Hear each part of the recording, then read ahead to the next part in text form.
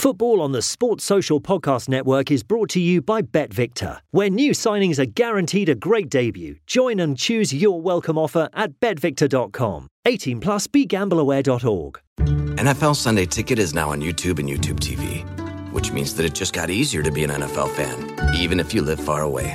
Like maybe you like the Bears, but you're hibernating in Panthers territory. But with NFL Sunday Ticket, your out-of-market team is never more than a short distance away. Specifically, the distance from you to your remote control. NFL Sunday Ticket, now on YouTube and YouTube TV. Go to youtube.com/presale to get $50 off. Terms and embargoes apply. Offer ends 9/19. No refund. Subscription auto renews. Welcome to episode 8 of VAR at the Bar. I'm Dan, and I'm joined by... and Chris. Welcome, gents. Once again, we're not at the bar. Myself and Chris are in the lockdown area in Leicester.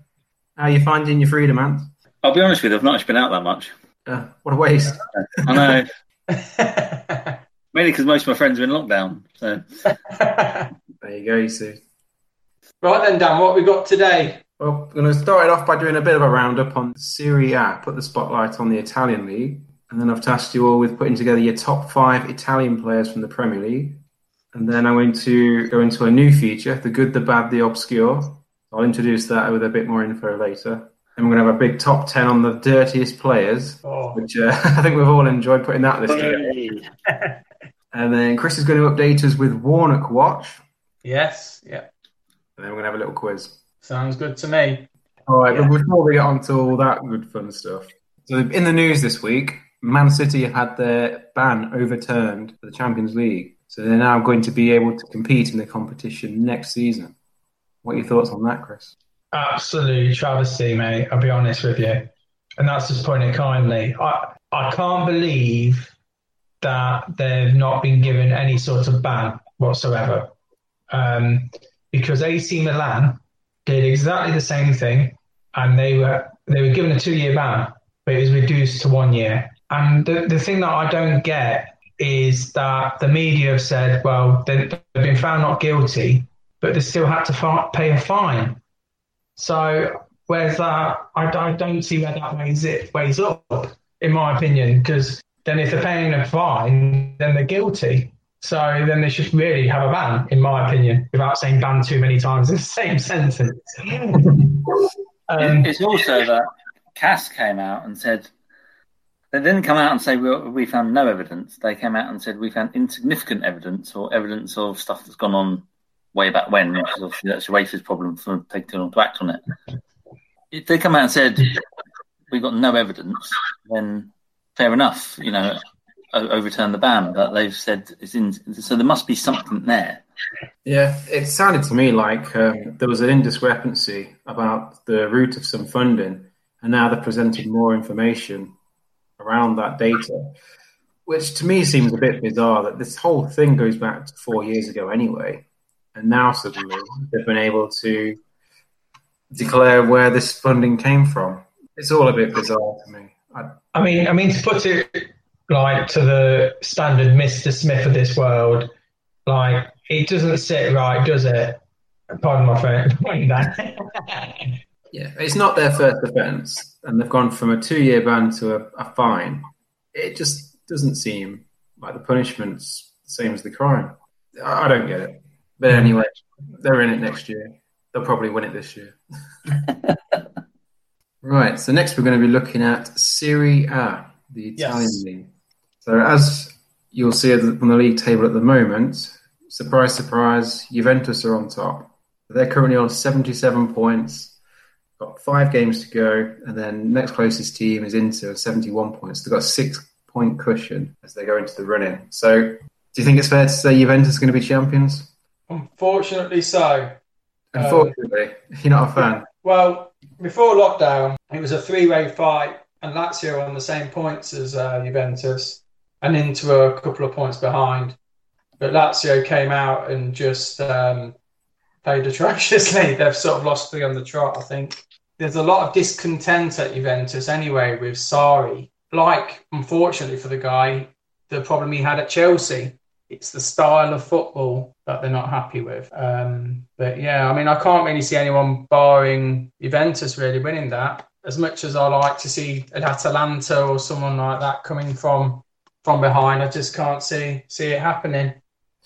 Yeah, I have to agree. And like you touched on, it was before the lockdown, it was looking like a really good really good race for the title. There was some real contenders there with Immobile was banging in the goals for Lazio. They looked like they were on a serious run. But since the restart, I mean, they've dropped like a stone, haven't they? Lazio, their form has been awful. And Inter, they've been inconsistent. It's Atalanta have caught up a little bit, if anything. I mean, I'm really impressed, to be honest, with Atalanta. They seem to have a real good structure on how their signings that they make as well, and how the clubs run. It just seems like it's a really sort of a fun place to play. They just pull out attack every single game. And I think if they keep their players, which is obviously a massive if, they could be up there maybe in the next year. I hope so. They've started to show a bit of consistency in top four finishes and appearing in the Champions League. And it really jumps off the page when you read that they've got 94 goals in 34 games. There's not many Italian teams that play that way, are there? It's different. Now, looking down towards the bottom of Serie A, you've got poor old Spal and Brescia on 19 and 21 points. I think it's fair to say that they're not going to survive. And then 18th spot, you've got Lecce, 17th, Genoa. Do you reckon Udinese, Torino? Do you reckon they'll get dragged into it? I would probably maybe go Torino, personally, because I think they've had a lot of problems off the field.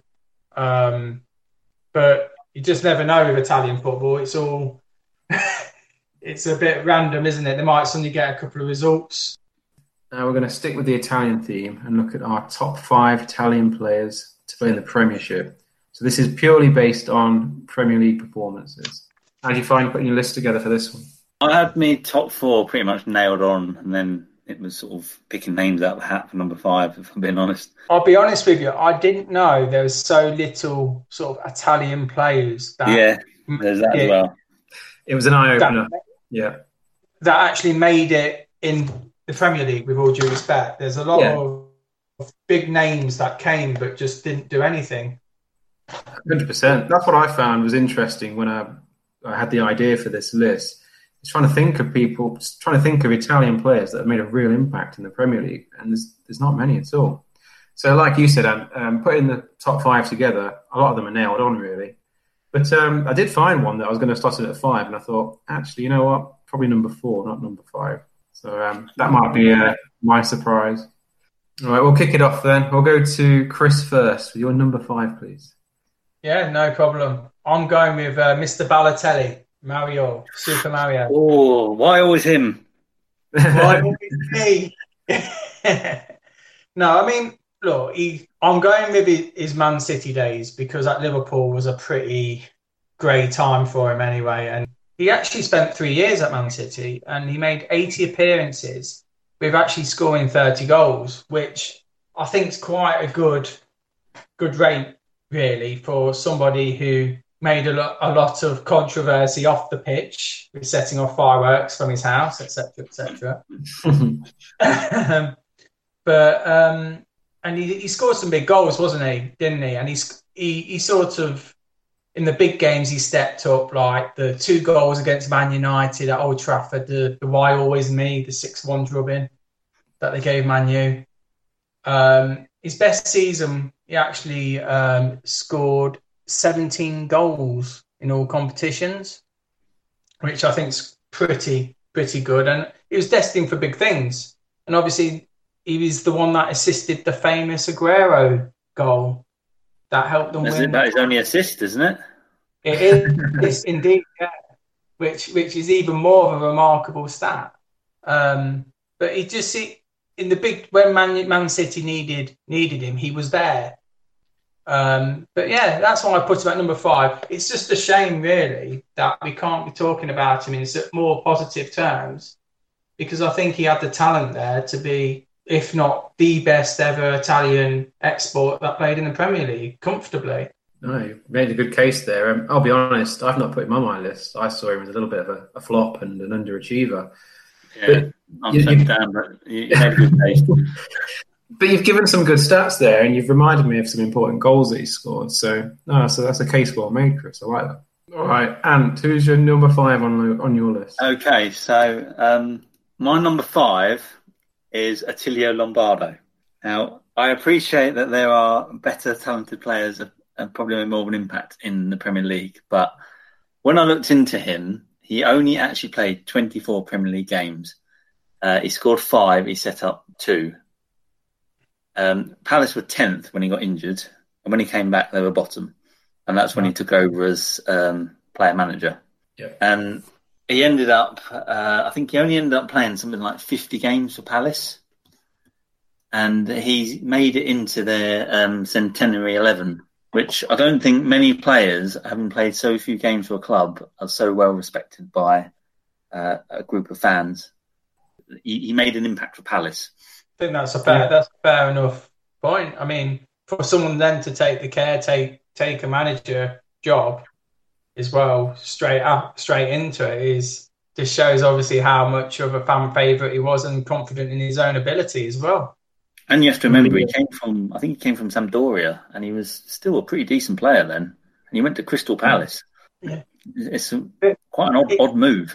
I mean, we get this though. As further down the list we'll go, there's some odd moves for incredibly big players who played in Italy, especially.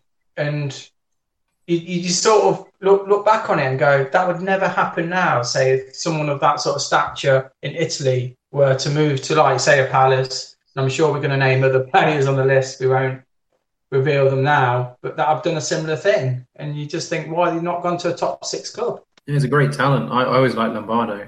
He's only on my list purely because of the amount of games he played for Palace, but it was there or thereabouts. Though he's a great player. Good pick. Right, my number 5, I've gone for Roberto Di Matteo. Ooh. I'm guessing that he's on your lists. Am I right? He's my number 3. Number 4. Yeah. So he had a great run at Chelsea, didn't he? He joined in '96 and he retired in 2002. Played 119 games, scored 26 goals, which is a great return, really, from a box-to-box midfielder. What are your memories of Di Matteo, apart from that legendary FA Cup final goal? That was what I was going to say, that legendary FA Cup final. Yeah. No, I always enjoyed watching him, even as a rival fan. I was a massive fan of the way he played. He was a great pass of the ball. He had an eye for goal. He was super skillful. He just seemed a genuinely nice guy. And I was actually quite pleased that he won various trophies for Chelsea when he became their manager, except for the one against Liverpool in the FA Cup final. I was quite pleased they won the Champions League. To be honest, you guys have hit the nail on the head with him. Very steady player, wasn't he? I mean, he came at the right time as well. Huddit was manager, and Huddit started bringing players from the continent in, didn't he?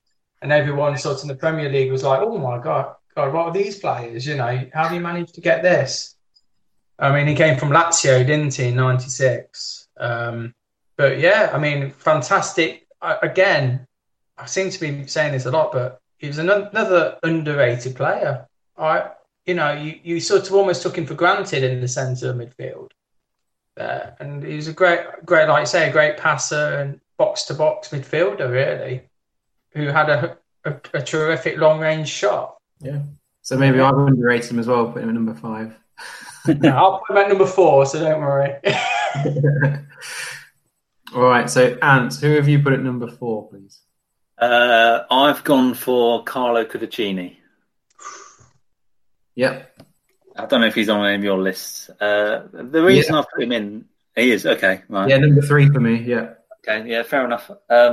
He's, considering he's been a backup keeper pretty much for most of his Premiership career, he's kept, provided I've got these stats right, he kept 71 clean sheets and 161 full appearances.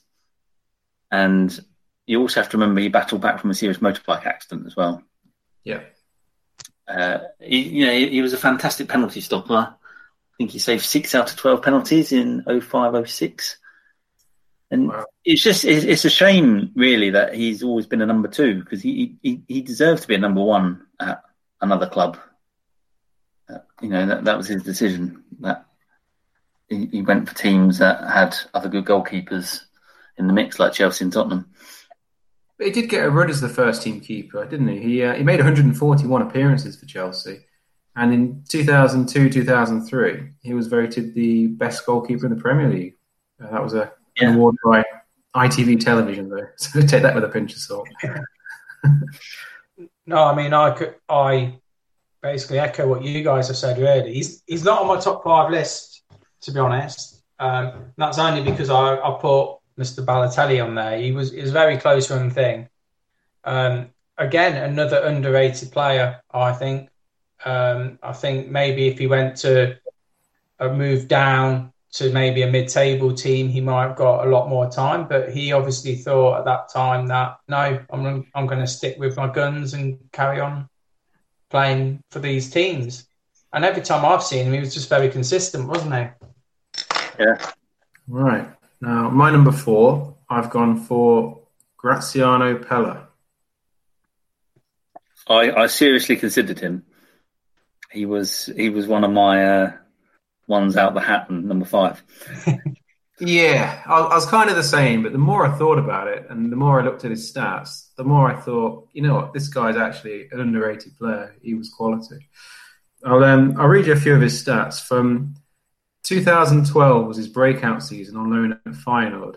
He scored 27 goals in 29 games. They then signed him permanently after a loan spell. While it was a permanent signing, he scored 23 goals in 28 games. And then he got his move to Southampton and he scored 23 goals in 68 games in the Premier League. And then since he's moved to China, he scored 44 goals in 88 games. For the Italian national team, he scored 9 goals in 20 games. That's a pretty good return, that is, for a striker. 1 in 2 every 2 games, isn't it, really? Yeah, not far. Yeah. And also, he was so dominant in the air. He was a proper number 9. I like that about his game. It was as a threat every time a ball went in the box. So I thought he was a great striker. Good left foot on him as well. Quite skillful on the ground, if I remember rightly. Chris, you're number 3. Yeah, no worries. I've gone with Mr. Ravanelli. He's had 2 stints, obviously, in the Premier League, but his first stint at Middlesbrough is the one I'm looking at mainly. A hat-trick on his debut against Liverpool, that 3-3 draw. Great start to the season that was, wasn't it? In the first game. Yeah. I mean, in that, well, only at Middlesbrough for 1 season, but he managed to get them to 2 cup finals. He scored 16 goals in 33 games as well. And then I have put a few notes about him at Derby as well. Made 31 appearances at Derby, scored 9 goals. And just as a bit of a fascinating fact, he moved to Derby, but they went through massive issues with financial fair play. And he's still now owed wages from that. But no, well, he was delighted to see them sign Wayne Rooney on there. Yeah. But I mean, in front of goal, he's an old school striker, isn't he? A real jack in the box. He's had a good left foot, good in the air as well. And really, it was a bit in those times. It was one really from the left field, wasn't it, for the top 6 clubs? Because at that time, Middlesbrough were only in the Premier League, I think, for 1 season, finished mid-table. And then somebody of that sort of stature moving to them must have shook them a little bit, especially the top 6. I just thought, just for his stint at Middlesbrough, to get them into 2 cup finals as well, you've got to put him in the top 3, really, for that, just alone in 1 year to get your team there. Is he on your list at all, Ant? No, I didn't put him in. I can see where Chris is coming from, but I sort of took it as Premier League only, and obviously he failed to keep him up. I know it wasn't his sole responsibility, and he had a reputation of being a bit of he wasn't very well liked by his teammates. I don't think. I think he alienated himself massively from them. Well, I'd go a step further. I remember seeing a match where he had an argument on the pitch with Nigel Pearson over who's going to take a throw-in. And when he took the throw in, he threw it back to another defender. And Pearson was fuming. You just don't do that to your club captain. But also, like you say, Ant, he didn't keep them up. He had one season in the Premier League and the club got relegated. So although he got goals and he was a good player, I don't feel like he had a big impact on the Premier League. So he didn't quite make my list either. But I did consider him. Okay, so that's your number 3. Ant, have you got... who's your number 3? Di Matteo. Okay. So number 3 on my list, I had Cudicini. Chris, who's your number 2? My number 2, Mr. Paolo Di Canio. He's my number 2 as well. Oh, I put my number 1. Did you? Okay. Yeah. It was very tight, to be honest, between my two. Yeah, no, it was. It was very tight. I was almost tempted to actually put them both as equal because the stats are very similar as well. I got here as a broad as his whole Premiership career. Appearances 190, goals 66, assists 49. Obviously, he played for 3 clubs, didn't he? Sheffield Wednesday, West Ham, and Charlton. We always found him though. I don't know whether you heard the story about Fergie was sniffing around in his time. Yeah.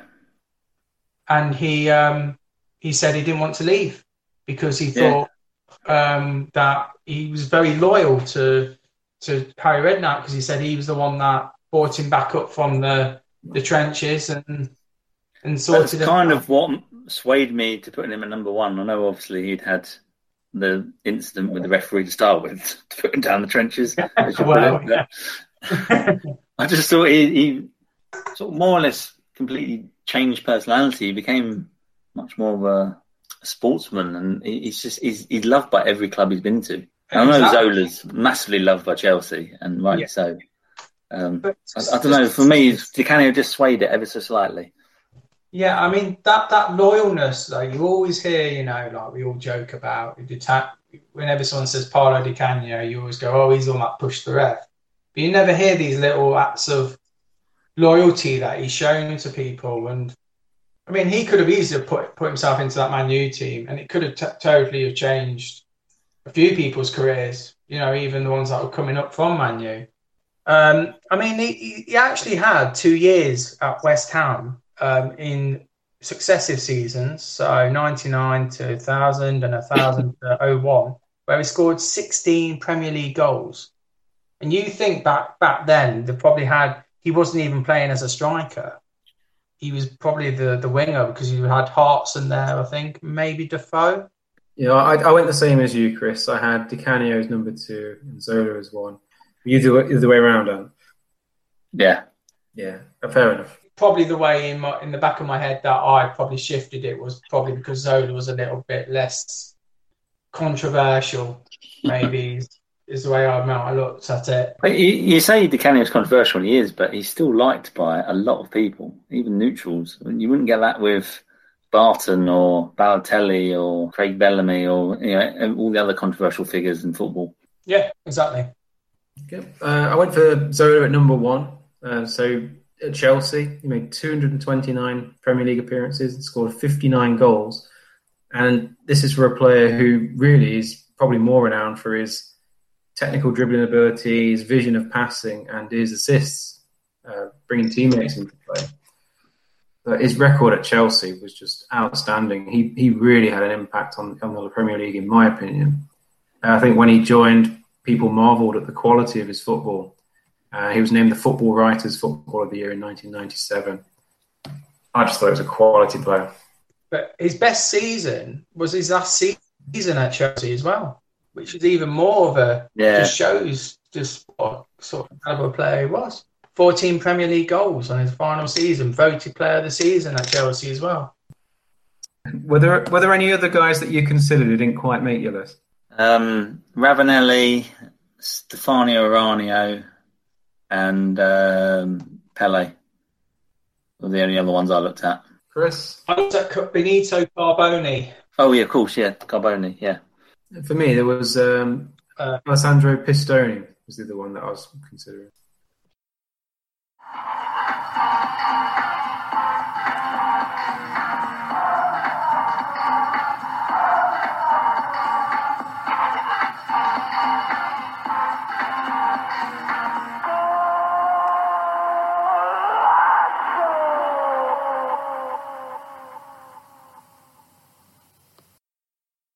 Now, the next thing I wanted to cover is a new segment for the show. We call it The Good, the Bad, and the Obscure. So the point of this is that we wanted to put some players in the spotlight who wouldn't necessarily make any of our top 10s or top 5 lists.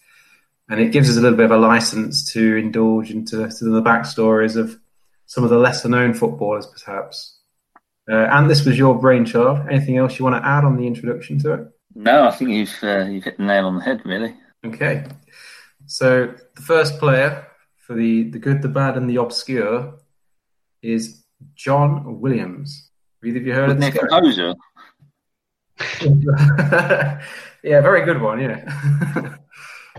John Williams. John Williams. He played in the Premier League for Coventry City.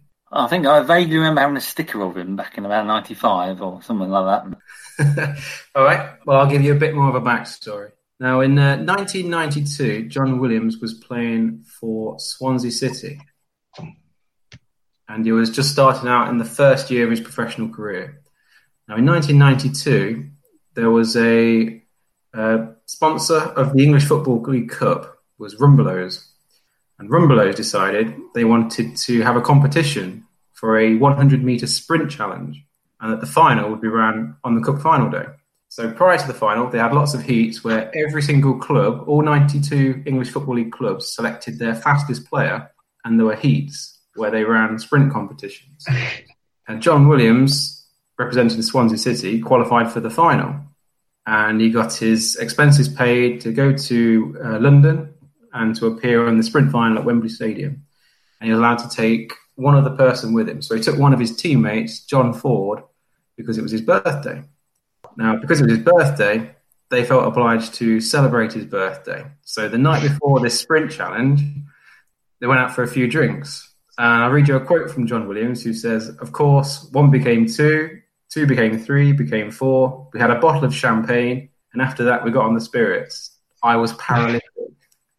I think I ended up back in my room at 3 a.m. I threw up. The next thing I knew, I was waking up in a bath with John spraying me in the face with cold water, saying, "We're late, we're late." So they had to go to Wembley Stadium. They did make it on time. He had a hangover, and he had played a 90 minutes the day before as well at Darlington. So he had to travel from Darlington down to London, and then he went out. And he won this sprint challenge with a hangover.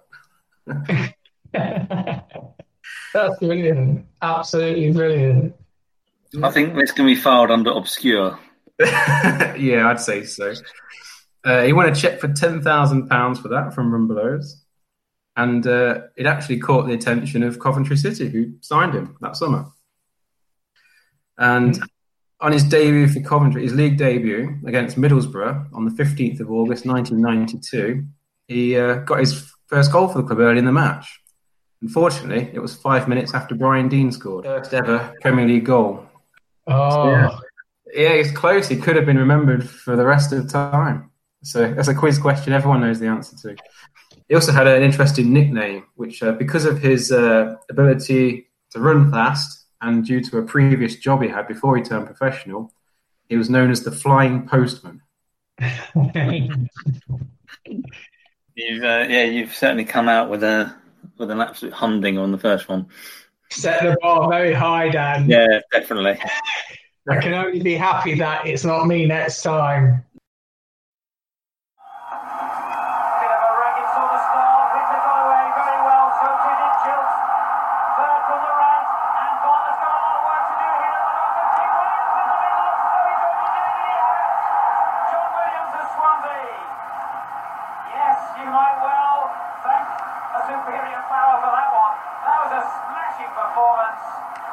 John Williams. He's had a smashing weekend. He scored for his team yesterday at Darlington. And he's collected a very cool £10,000 here. Out of what Steve Grant made of his performance. He doesn't start particularly well. He's a big lad. He didn't want to go down on his blocks. And his start is pretty good, actually, from the front. He's got a very, very good arm action. Picks those knees up very, very high. He keeps it very strong at the finish. And I'll tell you what, if his team doesn't do so well, you might want to look at the Olympic trials later on in the year. Right. So let's go into this list that one of our listeners, Alex, sent in. Top 10 dirty players. How you found this one, Ray? Depends what you define as dirty. You've got different types of dirtiness. You've got your full-on hard men that want to get lumps out of you, and you've got ones that basically commit criminal crimes on the pitch, and then you've got the ones that are perhaps a bit cynical and you could argue are tactical.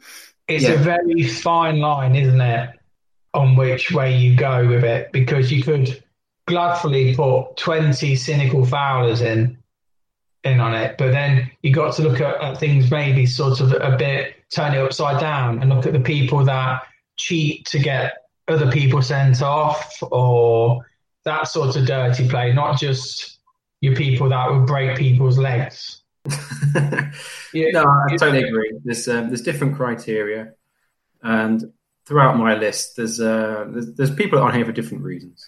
So it's going to be an interesting one. I've really enjoyed putting this list together. I don't know about you guys. No, it's been very good. Thank you very much to Stu and Al Pod for coming up with this. It's just given me about 3 hours of a massive headache on who to pick. Okay, well, let's kick it off then. So starting at number 10, Ant, who have you got, please? Number 10, I've gone Vinnie Jones. You know, he was famous for early crunching tackles, and he holds the record for, I think it was the earliest booking, that 3 seconds or something. Every time he was on the pitch, he wanted to kick lumps out of people. And I remember reading that he was... he got into trouble in '92 for appearing in a Soccer's Hard Men video, and he offered advice on budding hard football players. And he got fined 20 grand for this and given a 6-month ban for bringing the game into disrepute. In the same season, he got summoned to the FA headquarters because he got 40 disciplinary points and he didn't show up. And he later joked in an interview that the FA wanted him there to thank him for bringing hooliganism away from the stands and onto the pitch. Vinnie Jones is an interesting one, I find. I find that his way of being a hard man was to scare people, wasn't it? It's the scare tactics. You know, like you said, I remember reading, I think it might have been Gaza, that Gaza wrote, and he sort of said to Gaza, "You're going to be dead by the end of the game," and stuff like that, just threats. Did you have him anywhere near there, Dan? Or? I did. I've put him at number 8. But Ant's touched on all the good points. I think that video where he's trying to teach the people how to cheat, grabbing hair under the armpits, how to elbow people as you're running by so the refs can't see it. It's all as dirty as you can get, really. But it's not, it's not necessarily in the realms of criminal harm to people on the football field. It's interesting because I read Vinnie Jones's biography as well, and he said he got with that video that wasn't meant to have been released. It was meant to have been done in a different way, and things were meant to have been edited out. But of course, to be honest, he was going to say something like that, wasn't he? All right, so who did you go for, number 10, Chris? Right then, mate. I mean, I looked at things on ways of cheating, how much that's affected other people, and in a lot of cases, the other teams. And this one might shock you, but I'll put Thierry Henry. And that is the hand of God. 2009, France versus Ireland playoff. At that time, first leg ended up 1-0 to France. Ireland played out their skin to level it up. And then came the free kick. And Henry sort of handles it twice to then lay it up to Gallas to score. I just feel that the way the ball fell the first time, I don't know, have you seen it recently or have you guys seen it? I haven't seen it for a while. but it sort of hits him on the shoulder, arm, and you can almost go, fair enough. But then he's almost patted it down a second time. And I think that's the whole blatant, isn't it? Blatancy of it all. I mean, he's captain of France at the time as well. And then following from that, obviously, there's a massive issue, wasn't there? I remember the news was going mad about it, and Henri was pretty embarrassed by it as well, to be honest. I heard an interview with Shay Given when I've been doing my research on this, and they asked him what it was like after the game, because that was basically the winning goal, and they won on extra time. That sent them to the World Cup. And he said basically they had Giovanni Trapattoni as Irish manager at the time. He was swearing in Italian, and then obviously the players saw what happened, and they were just throwing boots at the TV because a lot of them didn't actually see what happened. Even Shay Given himself said he didn't see until the slow motion of what actually happened in front of him. Time magazine later quoted Henri as one of the biggest top sporting cheats of all time. I mean, that's a pretty big thing to say. I mean, they were linked him with people like Ben Johnson, if you ever heard of him, the sprinter that took drugs. Tanya Harding as well, the figure skater that got okay. Tanya the film. put him on that sort of level, which I thought was pretty bad. It's bad, but I wouldn't have put him on that sort of level. So, I mean, the only plus thing that came off it was it sparked the debate for video refereeing and possible additional assistant referees. As much as he's had such a great career, unfortunately, this one thing has really, I think, put a massive blotch on it. But you say he's put a blotch on his career, but he's still appearing on Sky Sports and smiling all the time. Do you think it really has? I think time's a great healer, isn't it? And people forget things very quickly.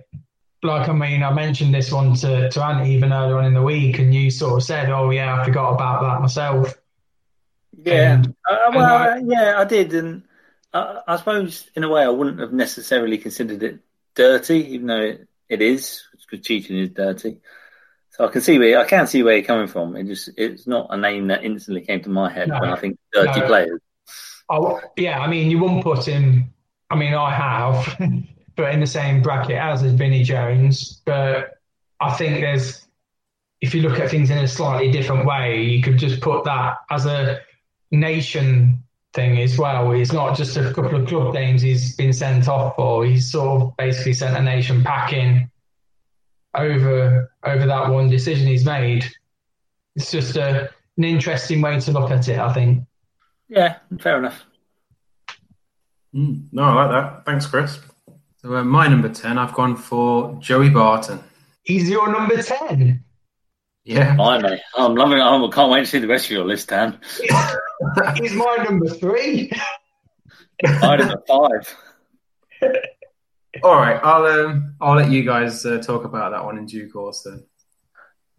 But yeah, the thing that he only got 6 red cards, which I thought was a bit surprising. Yeah. But there's some stuff that he's doing which is very incriminating. But I'll let you guys come on to that in a little bit. Number 9 then, please. If Joey Barton got a reaction, I've gone Sergio Ramos at number 9. Yeah, okay. Okay, that's my number 2.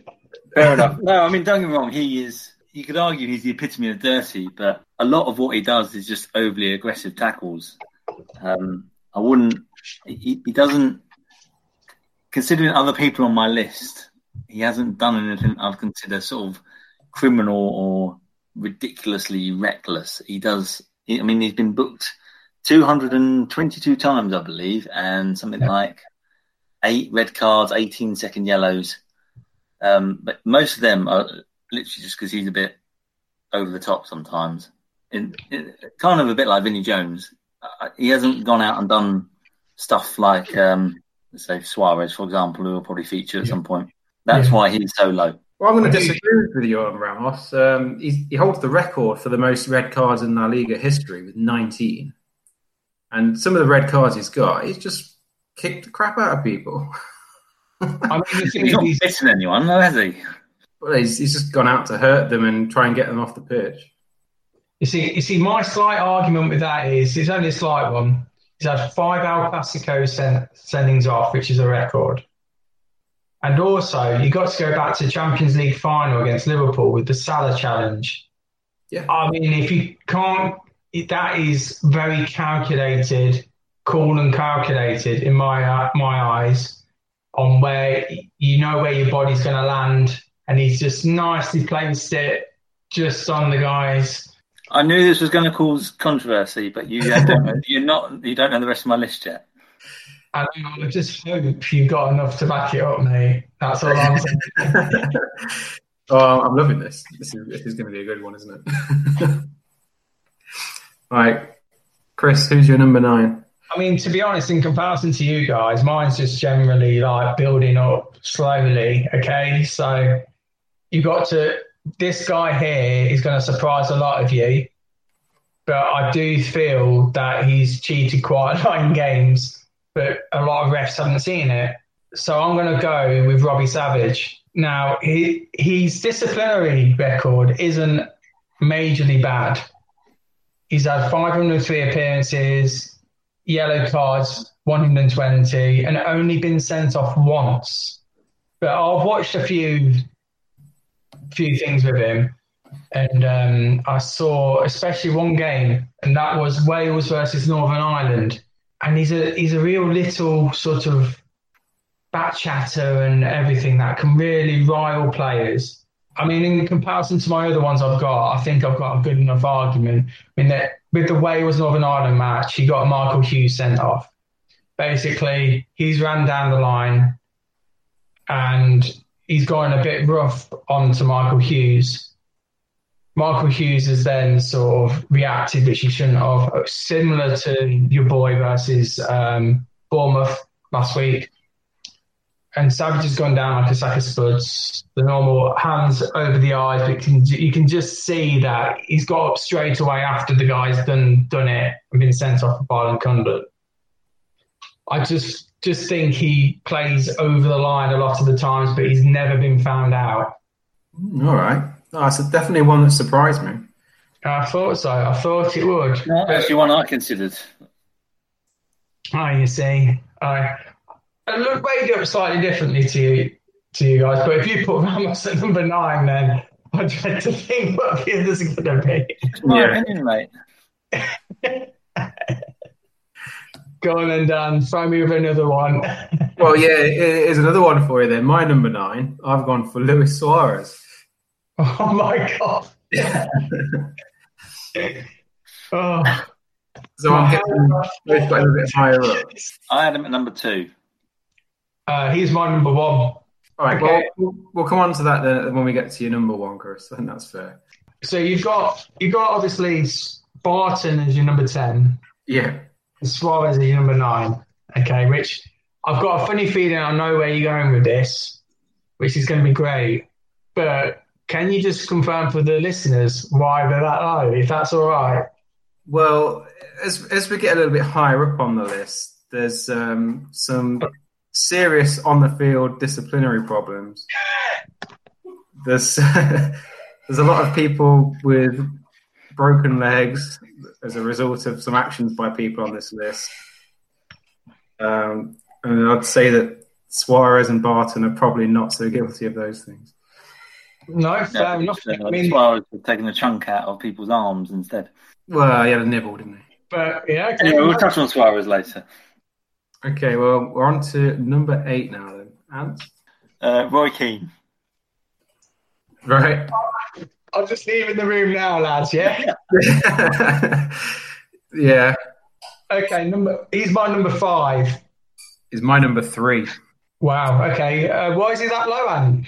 The way my list has kind of gone is I've looked at all the really serious incidents they've all had and ranked them on that. And Keane only really had one serious incident, which was obviously poor old Alf-Inge Haaland. And I think as my list goes on, some of the other players have had more and more serious incidents. I'm not saying they're as bad as Keane's, but they've had more. That's kind of where I'm coming from with this list. Yeah. All right. I think Which is why Ramos is so low, because he's not really. Yes, he does a lot of serious challenges and injures people, but he's not ended many people's careers or bitten people or whatever else. Don't get people writing in. No, you said. Okay, well, we'll discuss that in a bit. Yeah, I'll let you guys do Keane. Chris, number 8. Okay, have any of you ever heard of Harold Schumacher before? Yes. I know the name. 1982 semi-final, 1-1 at the time. Platini plays an absolute fantastic through ball to Patrick Battinson, who then chips it or plays it around the goalkeeper, on-rushing goalkeeper. This goalkeeper then collides heavily with this guy, knocks him unconscious, forces him out of the game, 2 missing teeth, 2 cracked ribs, vertebrae. No foul given by the referee, no card given, obviously.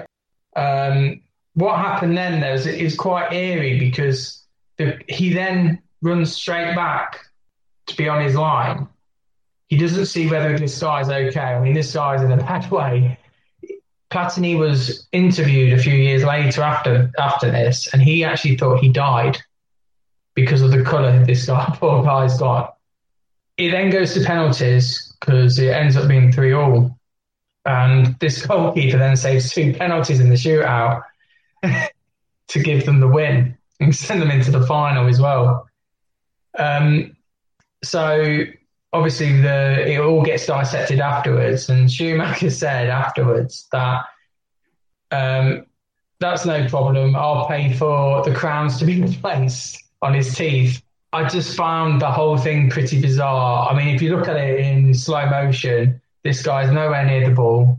He's gone straight in with his elbow at this guy's face, landed the perfect people's elbow on this guy's head, and it's beggars belief how he hasn't got anything off this. He was actually voted by the French public as being the most hated man, German man, ahead of Adolf Hitler. That's how much this guy's hated. Yeah. The only other thing he didn't mention is that the guy went into a coma from the injuries. Sorry, yeah. And his comments about the crowns of the teeth was after that. So he had no remorse whatsoever. No remorse. And it was completely intentional. He just took him out so he couldn't score. And he didn't care how much damage he did to the guy. All right, so my number 8 was Vinnie Jones, which we've already touched on. Number 7 then, Anne. I've gone for Big Duncan Ferguson. Oh, okay. So obviously even before he moved to Everton, he got he had a 3-month stint behind bars because he headbutted the Wraith Rovers defender, and then which earned him the nickname Duncan Disorderly. And then he ended up going to Everton. He got sent off 8 times. There's one memorable confrontation. Dan might remember this, was when he throttled Stefan Freund of Leicester. I remember that, and his eyes were just like the devil. Well, they're like that anyway. And then it all kind of peaked in February 2006 when he got sent off for punching Wigan's Paul Sharner. He'd been on the pitch 7 minutes and just knocked him out. He was just a big thug and a big bully, really. Yeah. To serve prison time for headbutting another football player, that's next level. Even Vinnie Jones, I don't think, achieved that. All right, Chris, who have you got number 7? Number 7, Pepe. I've picked Pepe at number 6. Cool. He didn't feature on the list. He was considered, though. His record's pretty disgusting anyway, but he only got sent off 6 times or in his current career. But he's just such a dirty player. I just remember like how he used to be. Just like you said, we were talking about before, just the little cheeky challenges, the old school sort of probably raking of the Achilles. And I mean, out of all the matches he's got, he's been in 429 yellow cards, 113 yellow cards, and 6 red cards, like I said. The majority of these have actually come from his Real Madrid career. But he still managed to appear for Besiktas recently 9 times. He's been booked 4 times. I mean, that's one every other game. Yeah. I mean, can you add any more onto that, Dan? Yeah, and to be honest, the reason he's number 6 on my list is for one incident in particular. I don't know if you've seen his red card against Getafe. No. What happened, you can see this on YouTube. Basically, he pushed the guy to the floor when he was through on goal. And as he was landing on the floor and sliding across the ground, he sort of caught up with him and kicked him in the back of the legs, in the hamstring area. And then he continued running towards him and kicks him again in the back. And then while the guy's on the floor writhing in pain, he kneels on his back and holds him down and shouts at him. And then he gets up and stands on his leg. There's 4 different reasons to send him off. He absolutely lost it. He went nuts. And then 2 of the Getafe players confronted him and he punched both of them in the face. And they had to be dragged off the pitch. It's just a ridiculous character. So my number 7, I've gone for Paulo Montero. Oh, yeah. Juventus. Centre back at Juventus and for Uruguay. So he was quite well known for his aggressive tackling and general underhanded tactics. He holds the record for the most red cards in Serie A history with 16. And he got sent off 21 times in his career in total. And he just wasn't afraid to put an elbow or a head somewhere and really get in people's faces. He was described by Ryan Giggs as him and his partner at the back, Ciro Ferrara, as the toughest defenders he ever played against, and added that they were very hard in their challenges. He was just a very hard and ruthless, aggressive defender, so much like Ramos, really. Yeah, good choice. All right, on to number 6 then. I've gone Ben Sacher. Oh, yeah? Okay. So, obviously, he was part of a Wimbledon team. They've always been notoriously bit tough. Whilst at Wimbledon, he elbowed Sunderland's Nicky Summerby in the head. Saw him banned for 2 matches following a video review. Then in 2006, he elbowed Pedro Mendes of Portsmouth in the head. That left the Portuguese guy unconscious and in need of medical attention. Thankfully, he did make a full recovery, but Thatcher was actually investigated by Greater Manchester Police as aggravated assault. Wow. All right, Chris, who was your number 6? Diego Costa.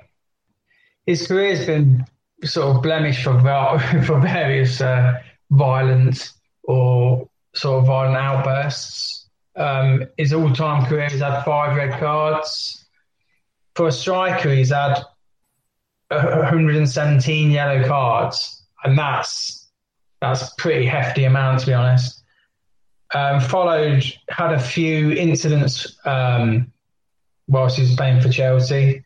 2016, alleged bite on Gareth Barry. Again, I don't know where that came from because Gareth Barry himself said there was no bite, but he still had to go towards the FA panel. I mean, in his Chelsea career, played 120 games. He had 32 yellow cards and 1 red card. Again, striker-wise, that's pretty bad. He used to know exactly how to wind people up. Was it Costa who was banned for eye gouging? That's correct, yeah. I've never seen another footballer banned for that. That's pretty horrific. Right, so my number 6 was Pepe. On to number 5 now. Who did you have at 5, Ant? I had Joey Barton. Okay. Is there anything else you've got to add that we haven't spoken about already? No, only there was a few notable instances that I came across with him. Was He did a wild challenge on Xabi Alonso in 2009.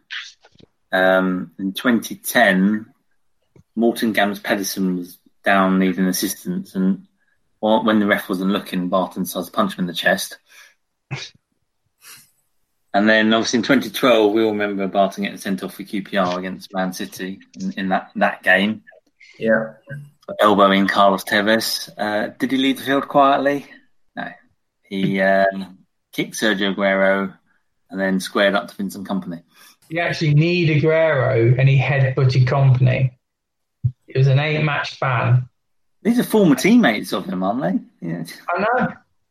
I think there was another incident as well where he assaulted a teammate in a training ground incident. Usmane Darbo, and he was given a 4-month suspended prison sentence for actual bodily harm.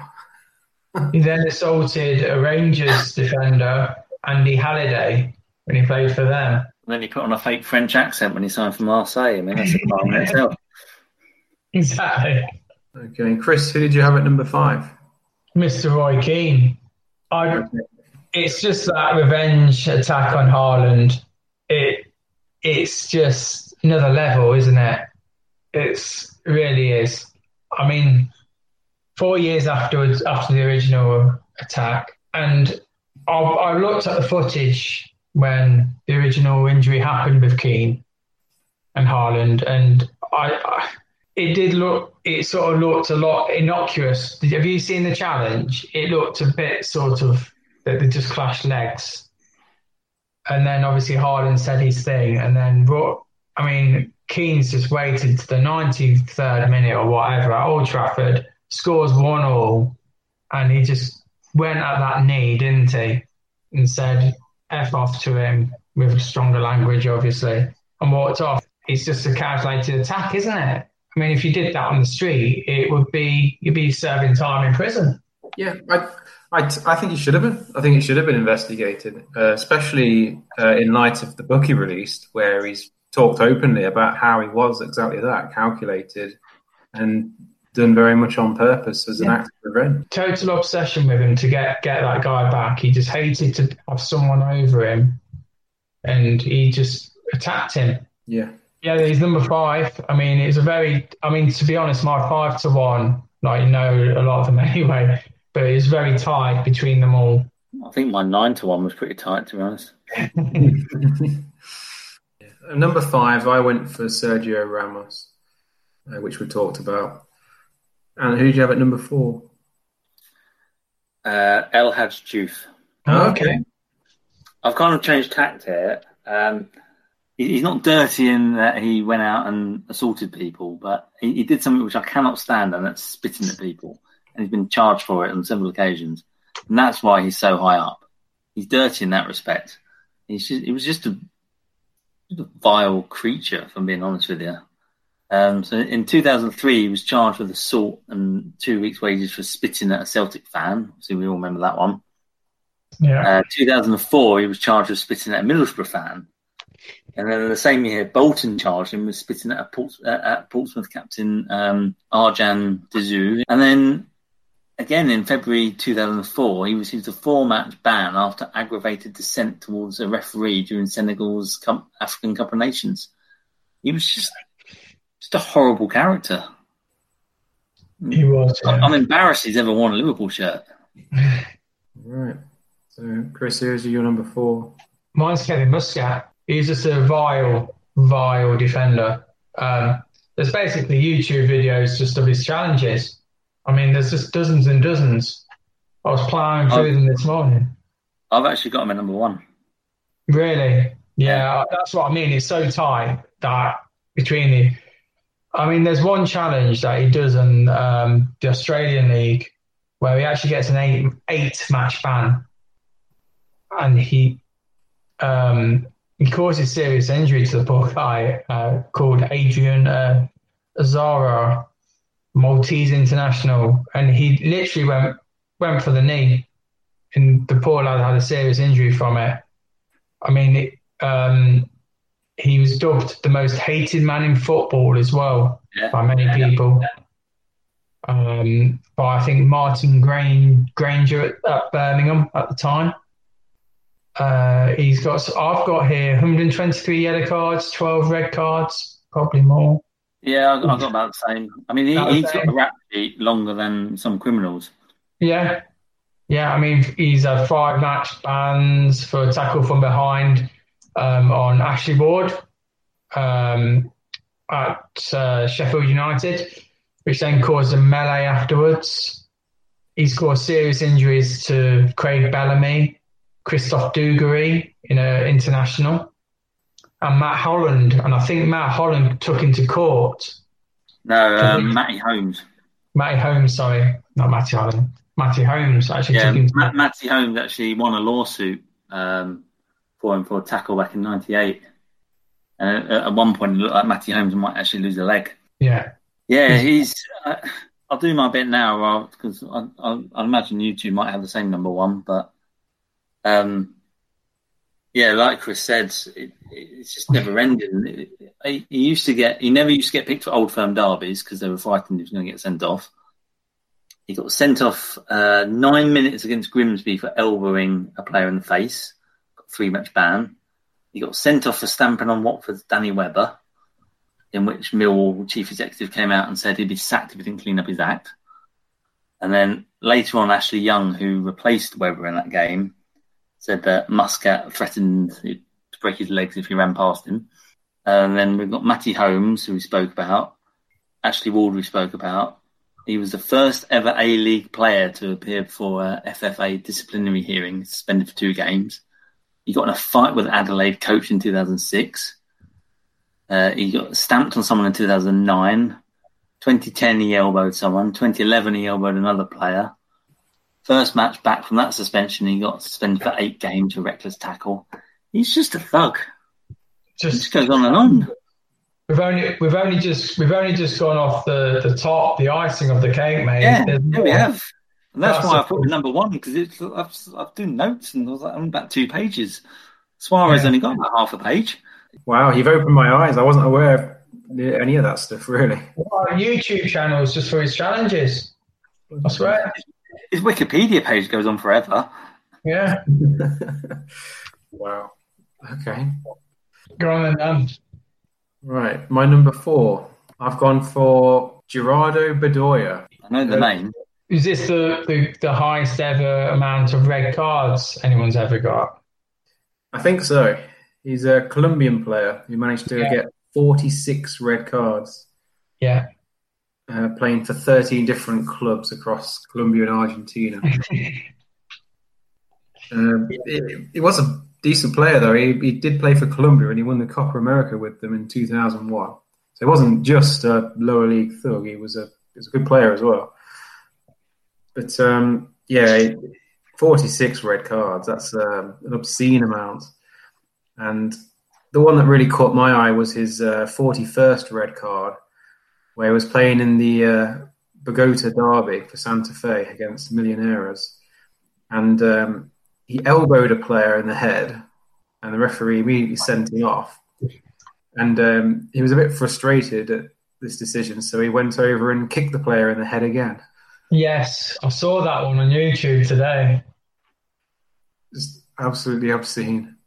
And he got a 15-game ban for that offence. All right, that's my number 4. Who's number 3 then for you, Ant?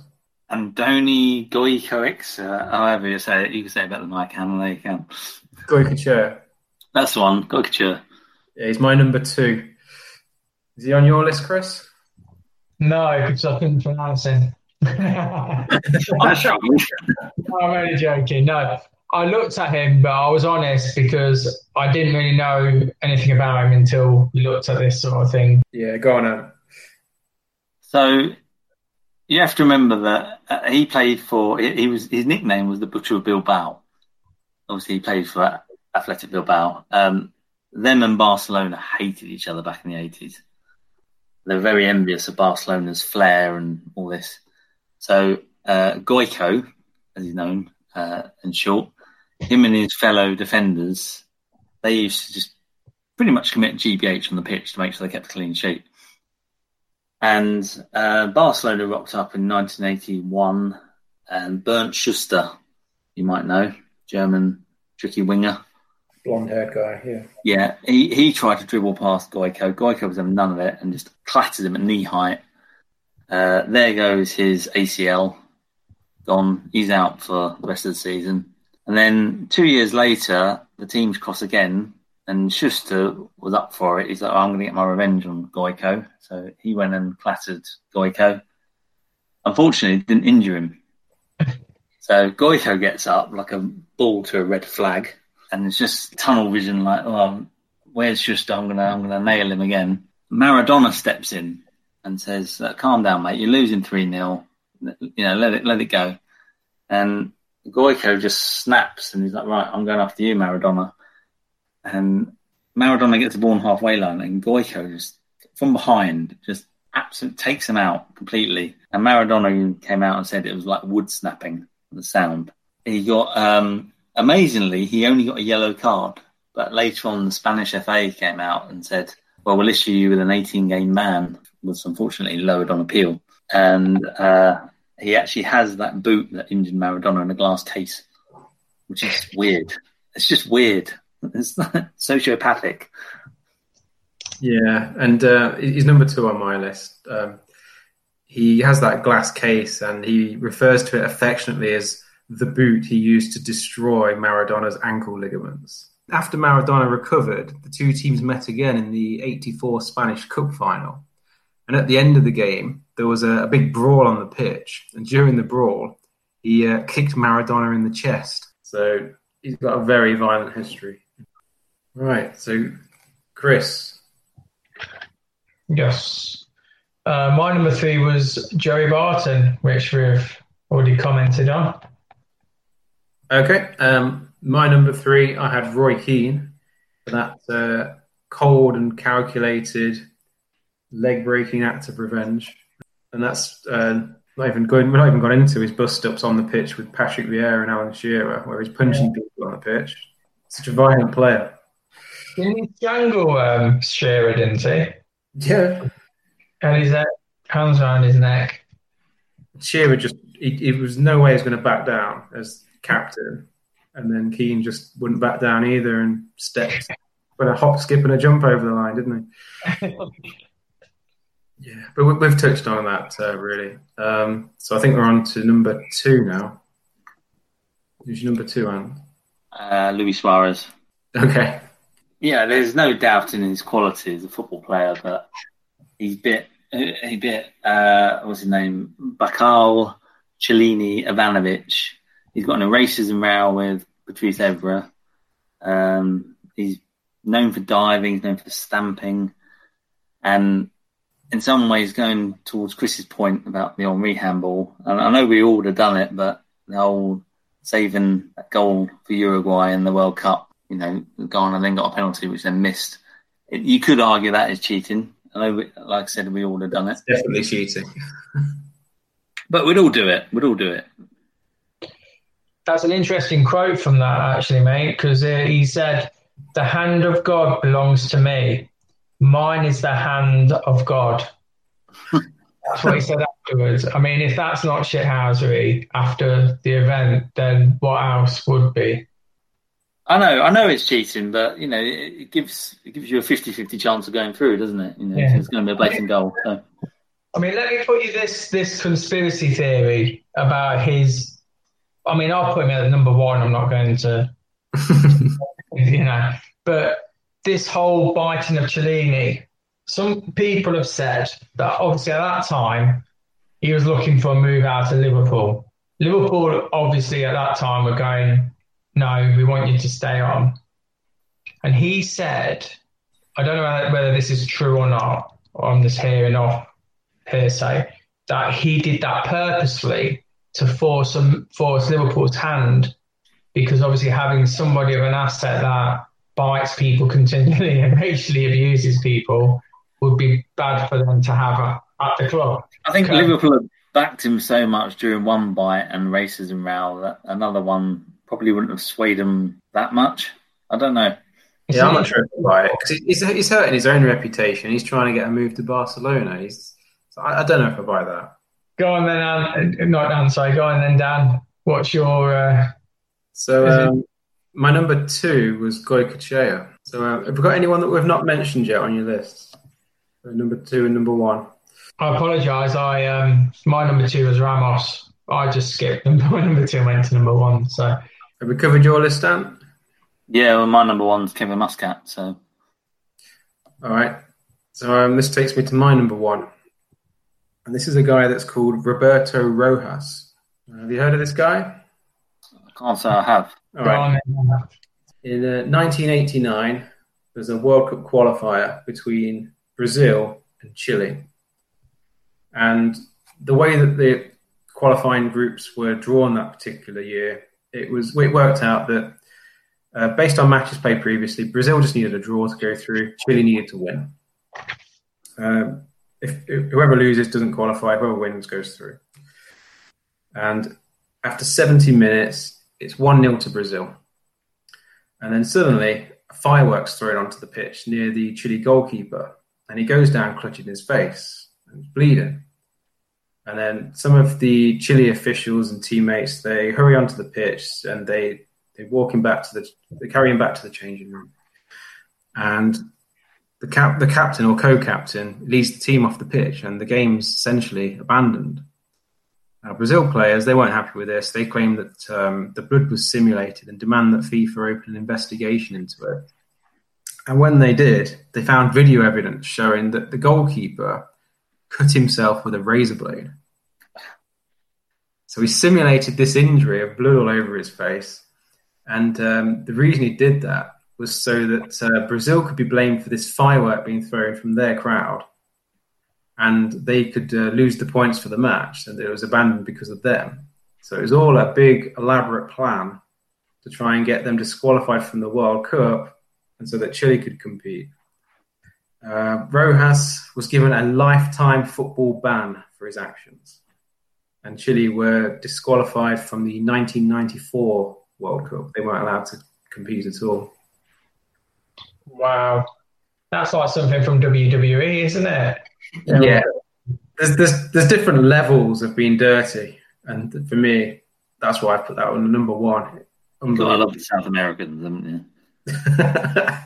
Unbelievable. That's next level. That's not even lasagna gate with Tottenham Arsenal, is it? No, that is next level. So, yeah. Crazy. Wow. Oh, I should add as well that upon those findings, Brazil were awarded a 2-0 win for the match, and they did qualify for the World Cup. I guess you figured that bit out, haven't you? Brilliant. All right, and are there any honourable mentions? The only other one that came close to making, well, he did make my list, and I took him out again, was Felipe Melo. Oh, yeah. There was a challenge I watched on YouTube, which was something close to something out of a Jackie Chan film. So he went up for the ball, and he managed to get his leg onto the shoulder via this person. I can't remember which player it was. By this person's face, managed to rest his leg onto this person's shoulder. And he looked really upset when he got sent off for it. Bit like Nigel de Jong in the World Cup final. Yeah. Or when he nearly cut Xabi Alonso in half. That's the one, yeah. You got any honourable mentions, Chris? Thinking of putting possibly Patrick Vieira in there, but he wasn't particularly in that bracket of the 10 that everyone else has said. And I was looking at probably your Vinnie Joneses as well. What about yourself? Yeah, I did have one. That's a guy called Yannick Cahuzac. He's managed to accumulate 17 red cards in the French league. And in one game, he managed to get a red card because when he was substituted off the pitch, he decided to go and punch the ball that the fourth official was holding up. All right, I think that wraps up the dirty players. Getting past Bremner. Muscat, he's off again. A second straight red card for Kevin Muscat, and he didn't even see a second yellow. It's a straight red for the victory captain. They're down to 10 men. And Kevin Muscat, I'm afraid to say, lost it there. The up and under, he's gone way over the ball. That is dangerous for Muscat. And Adrian Zara very lucky not to get hurt in that exchange. Well, not sure if he is not hurt. He's still down. And he'll do very well to escape a serious knee injury there. That's a terrible challenge from Kevin Muscat. Chris, what have you got for us on Warnock Watch? Yeah, sure, mate. No worries. It's been a little bit more quieter than the first episode, but obviously it started so well, didn't it, with a lot of his brilliant quotes. However, I can say his record at the moment as manager is he's won 3, lost 4, maybe 7 games in charge. They are 3 points above relegation at the moment. I don't think there's a possibility. I think they've got a slightly better goal difference as I'm looking at it now with regards to them getting relegated. So I think they're more or less going to stay up. Actually mistaken. They're actually 2 points above the drop as we're looking at it now. From what we've heard, he's in negotiations to continue for another year. So I think that would take him into his 72nd year on this earth. They've got him a new nickname called Mr. Ron Sill. Okay. Is there an explanation behind that? He likes to glue teams back together again. Right. Probably Bostick would have been more appropriate rather than Ron Sill. There's actually something that's gone out on Twitter where these lads are in a van and they see a bloke cycling up a hill and they were like, "Hey, mate, it's Warnock." And I think he cycles to work.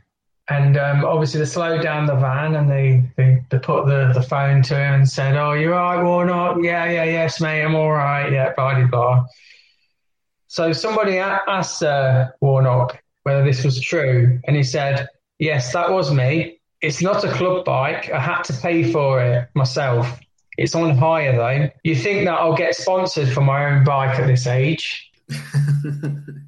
He then said he got to the top of the pub, Black Bull, and after a few people came to chat, they saw me that I had the training kit on, but I think they recognised me because of my big nose.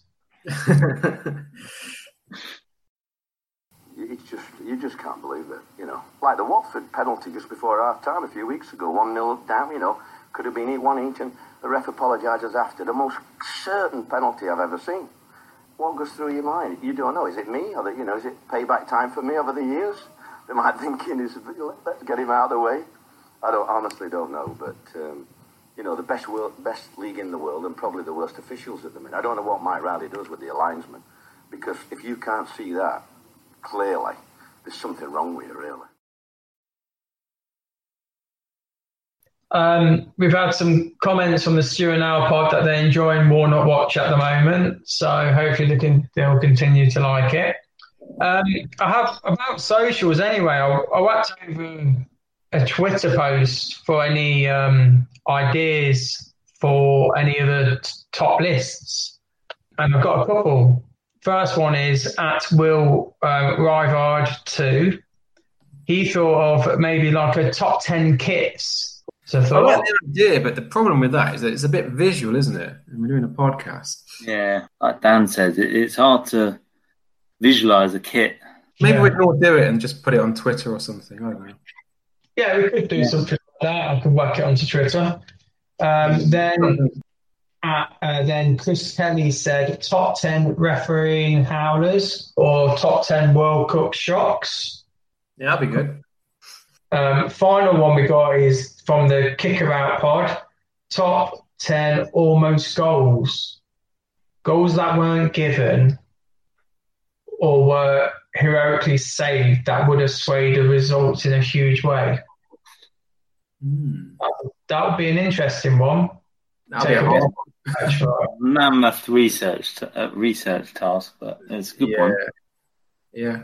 Please, if you do have any other ideas, just whack it over to us. The email address is var2020@gmail.com. Obviously, like Twitter as well, VARTheBar1, or even Facebook, which is VAR at the bar. Right, lovely. Thanks for that, Chris. No problem. Ready for a quiz? Oh, got ourselves a quiz.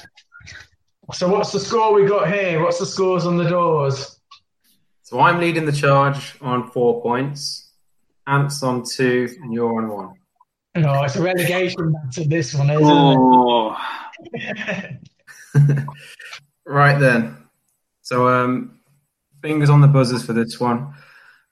Which Brazilian club did Pelé play for? Sao Paulo. No. Corinthians. No. Botafogo. No. Boca Juniors. No, that's the Argentine club. Oh, I don't know. Gremio. No. Oh, this is a good start. I thought this would be an easy one. Oh, played for them for his whole career, didn't he, as well? Apart from the US move at the end, but yeah, he only played for one Brazilian club. Begins with an S. Santos. Yes. Ah, I got there at the end. I've just left the building now. I knew it began with S. That's why I said Sao Paulo so quickly. Yeah. It just happens, doesn't it? All right, so that's 1-0 to Chris. Fine, I've been behind Chris before. I'll come back. Oh, Hey. I see. All right, question number 2. Who is the oldest outfield player to play in the Premier League this season? Billy Sharp. No. Fernandinho. No. James Milner. No. He's 37. Last summer, he moved to a newly promoted club. 37. And a couple of episodes back, this player was ranked on one of Chris's lists. Oh, my God. Top Don't say players that. outside the top 6. Oh, now you put the pressure on me. I can't remember who came up. My mind's gone blank. Shit. Jagielka. Jagielka is correct. Yes. Sheffield United. Damage. Well done, Ant. Some serious thinking going on there. Well done. Oh, I think I've made these too hard now. Sorry, guys. It's 40 to midnight. All right, question 3. Who won the Golden Boot with 6 goals at the 2018 World Cup? Harry Kane is correct. That one's gone to Ant, so Ant is 2-1 up. You know, it's funny because we had a question on the last podcast where it was, what's the name of David Beckham's new team? Yeah. And Chris gave that to me, but when you listen back to it on the pod, it's definitely Ant's voice that came through first. Oh, I've been robbed.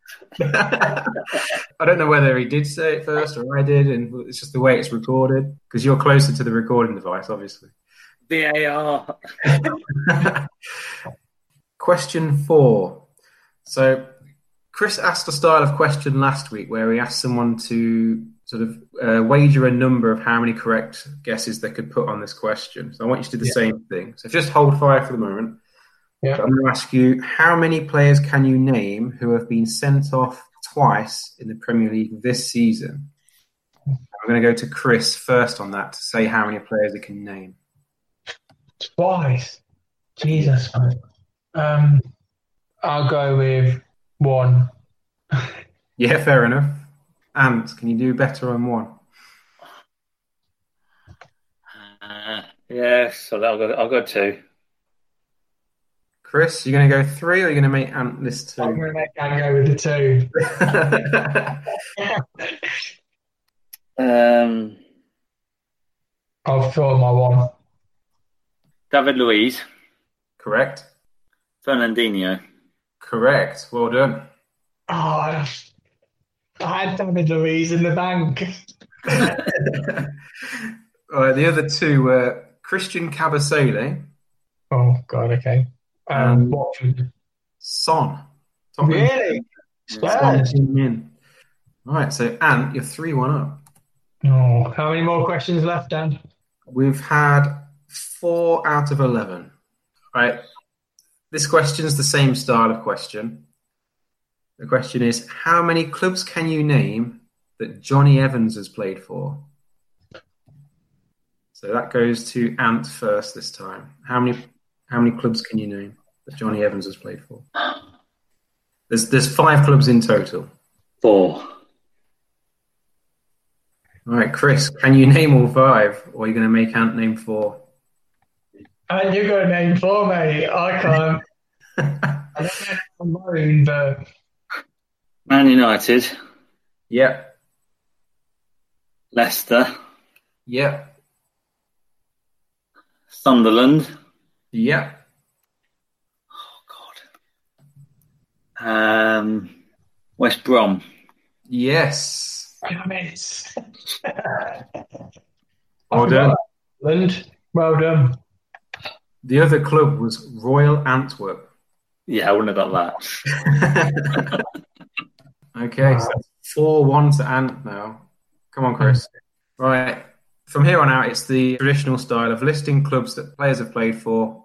It's the first person to shout out the player's name. Yeah. Bring them on the buzzers. Right. Le Mans, Guingamp, Marseille, Chelsea, Shanghai Shenhua, Galatasaray, Chelsea, Montreal Impact, Phoenix Rising. Malouda. No. Drogba. Correct. Oh, of course. Right, question 8. Figueirense, Hoffenheim, Liverpool. Firmino. Yeah. Right, number 9. Everton, Sampdoria, Valencia, Arsenal. Mustafi. Correct. Well done, Chris. You was at Everton. Yeah. Oh, good shout. All right, question 10. Reading, Tooting and Mitcham, Cheltenham Town, Southampton, Colchester United, Sheffield Wednesday, Nottingham Forest, West Ham United. Michael Antonio. Correct. All right, and the final question. Nuarize, Torres, Napoli, Parma, Chelsea, Cagliari. Zola. Correct. Oh, just about to say Zola. Scores are tied at 5-5. Oh, God. River Plate, Corinthians, West Ham United. Tevez. Nope. Mascherano. Yeah. I knew it was one of the 2. Hello. And wins. Oh dear. Now 4-3-1. Close to the top again. It's all right, Chris. You're up against Dan next week. I know you need me to do you a favour now. Well done, Ant. So I think that wraps up another episode. Sure does. All right. Well, thank you very much for listening. And bye-bye from me. Ciao. See you in a bit. Sports Social Podcast Network.